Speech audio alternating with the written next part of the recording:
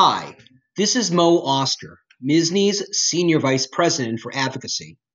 I lead a team of lobbyists fighting for you in Albany and sometimes in Washington, D.C. This week, I'll begin where I often end with my podcasts.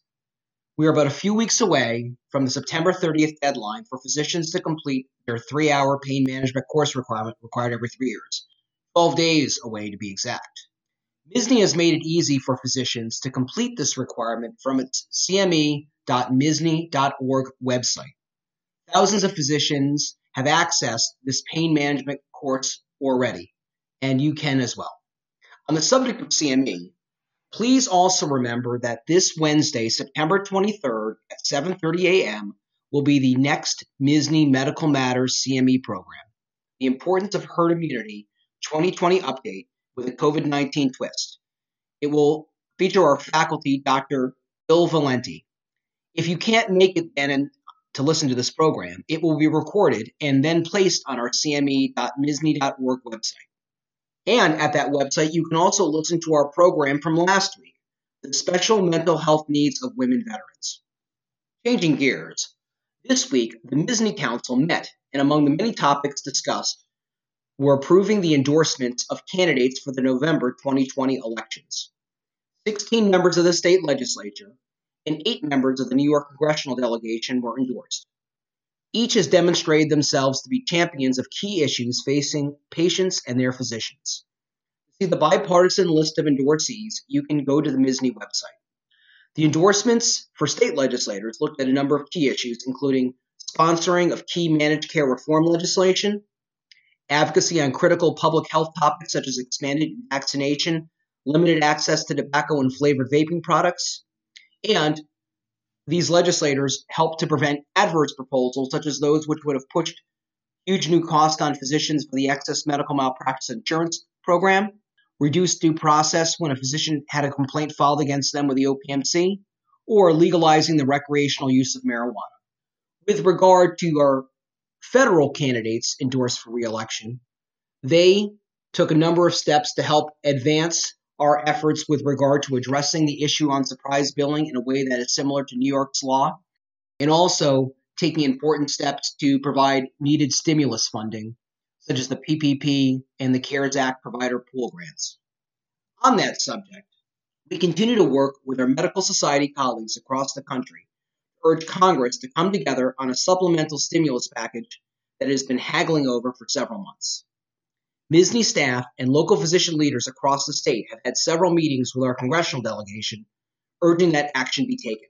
The members of Congress have highlighted that earlier this year, the House Democratic leadership advanced the HEROES Act, which contained a number of important provisions, including significant funding to the states to help prevent various service cuts, including potentially huge cuts to Medicaid payments. It also provides additional funding for the CARES Act healthcare provider pool and a restarting of the Medicare Advanced Payment Program. At the same time, the U.S. Senate Republican leadership has advanced its own package that includes a second round of PPP loans or grants and liability protections for healthcare workers arising from the COVID pandemic. However, this issue remains a significant political football, with some now saying they don't expect action on another stimulus until after the elections, with negotiators still trillions apart. This week, there was a bipartisan proposal advanced by the Problem Solvers Caucus, which includes a number of members of New York's congressional delegation from both the Republican and Democratic side. Their hope was to help advance the negotiations with a middle ground approach, but at this time it does not appear to have moved the needle. But please stay tuned. With a $14 billion budget deficit, New York State is looking anxiously to what Washington is going to do. Without significant additional funding to address our huge revenue deficit, budget cuts and/or revenue raisers will be a necessity. You can send a letter to our senators and your representative and/or tweet from the MSSNY Grassroots Action Center urging them to put aside partisan differences and make sure another stimulus package is adopted. To access our grassroots site, simply text MSSNY, MSSNY to 52886.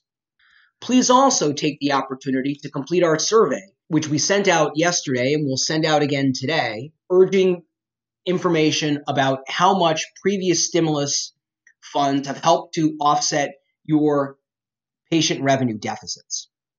On this MISNY grassroots action site, you can also send a letter or tweet to your federal legislators urging them to take action to help prevent the enormous 11% cut in the Medicare conversion factor that has been proposed by CMS for 2021. This cut is proposed because of other parts of the Medicare payment rule that are actually supported by MISNY and much of organized medicine to increase payments for office visits long overdue.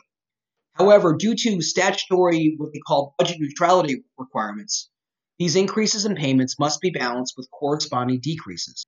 This minimizes the benefit of these increases and for many physicians will result in steep cuts at a time when practice revenue has had historical drops. CMS does not have the power to waive this budget neutrality requirement. It is something only Congress can do. Please urge Congress to pass a law for 2021 to waive these budget neutrality requirements so that the office payment E&M code increases can go forward without incurring the corresponding decreases. As Rosh Hashanah begins tonight, I wish all who celebrate a Shana Tova or a sweet new year. Please, may it be a healthier new year than this past year. Thank you for all you do, for all your patience, and for taking the time to listen to this podcast. We will speak to you next week.